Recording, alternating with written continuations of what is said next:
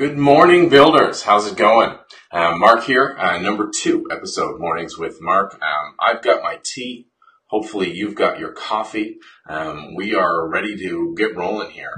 Addressed a couple of the issues from yesterday. Hopefully the audio is coming through a lot better. I cut down a little bit on the glare on the whiteboard. Still working on that. Still working on the lighting here as well. But I think we're a little bit better than we are yesterday. Obviously, still need to work on that intro. Not sure why that movie's not playing, but we'll get there. Yesterday, thank you for joining me. We talked about perspectives. And having the challenge that most security folks face is that they're diving purely into the specific security of a system instead of looking at the overall context of how that system's used. And we saw a couple examples. We saw some of those pitfalls. And it's always that perspective, that broad view, that higher level approach that's really challenging because you're normally in the weeds.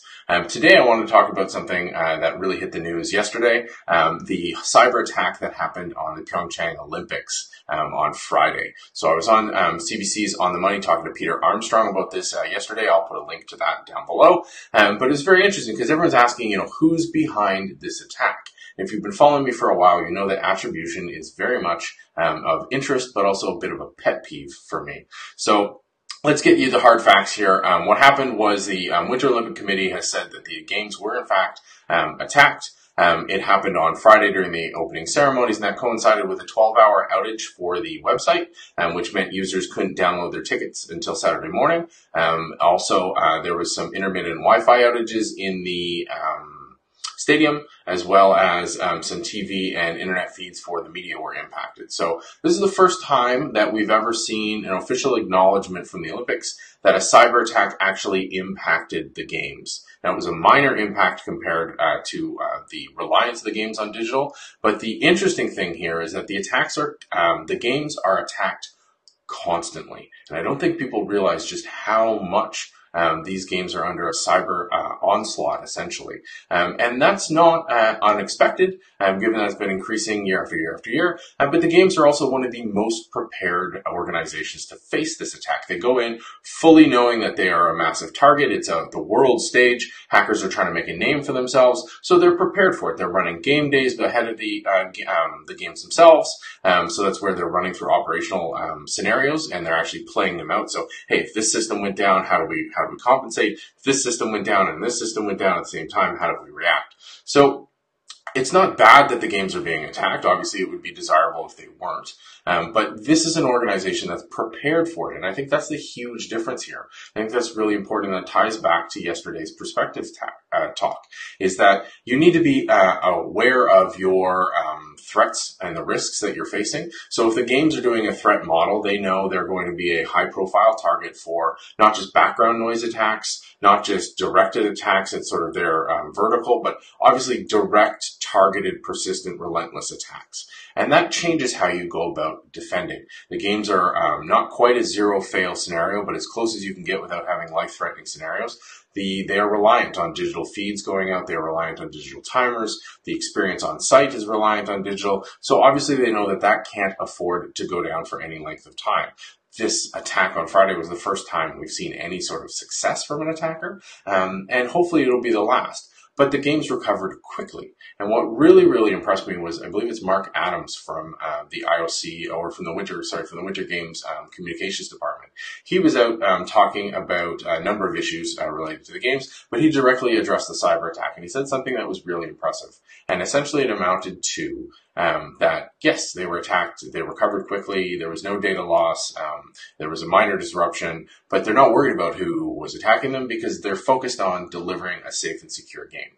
And I think that's absolutely critical. Here's a recognition of an attack, but then also a recognition that, you know what, maybe after we'll dive into seeing who it was, but in the moment, right now, it's not super important as to who was behind this attack, even though that's what everyone's clamoring for. We've seen multiple researchers speculating with moderate confidence, which I think is a dangerous game in and of itself, saying who was behind these attacks or which malware was used in these attacks.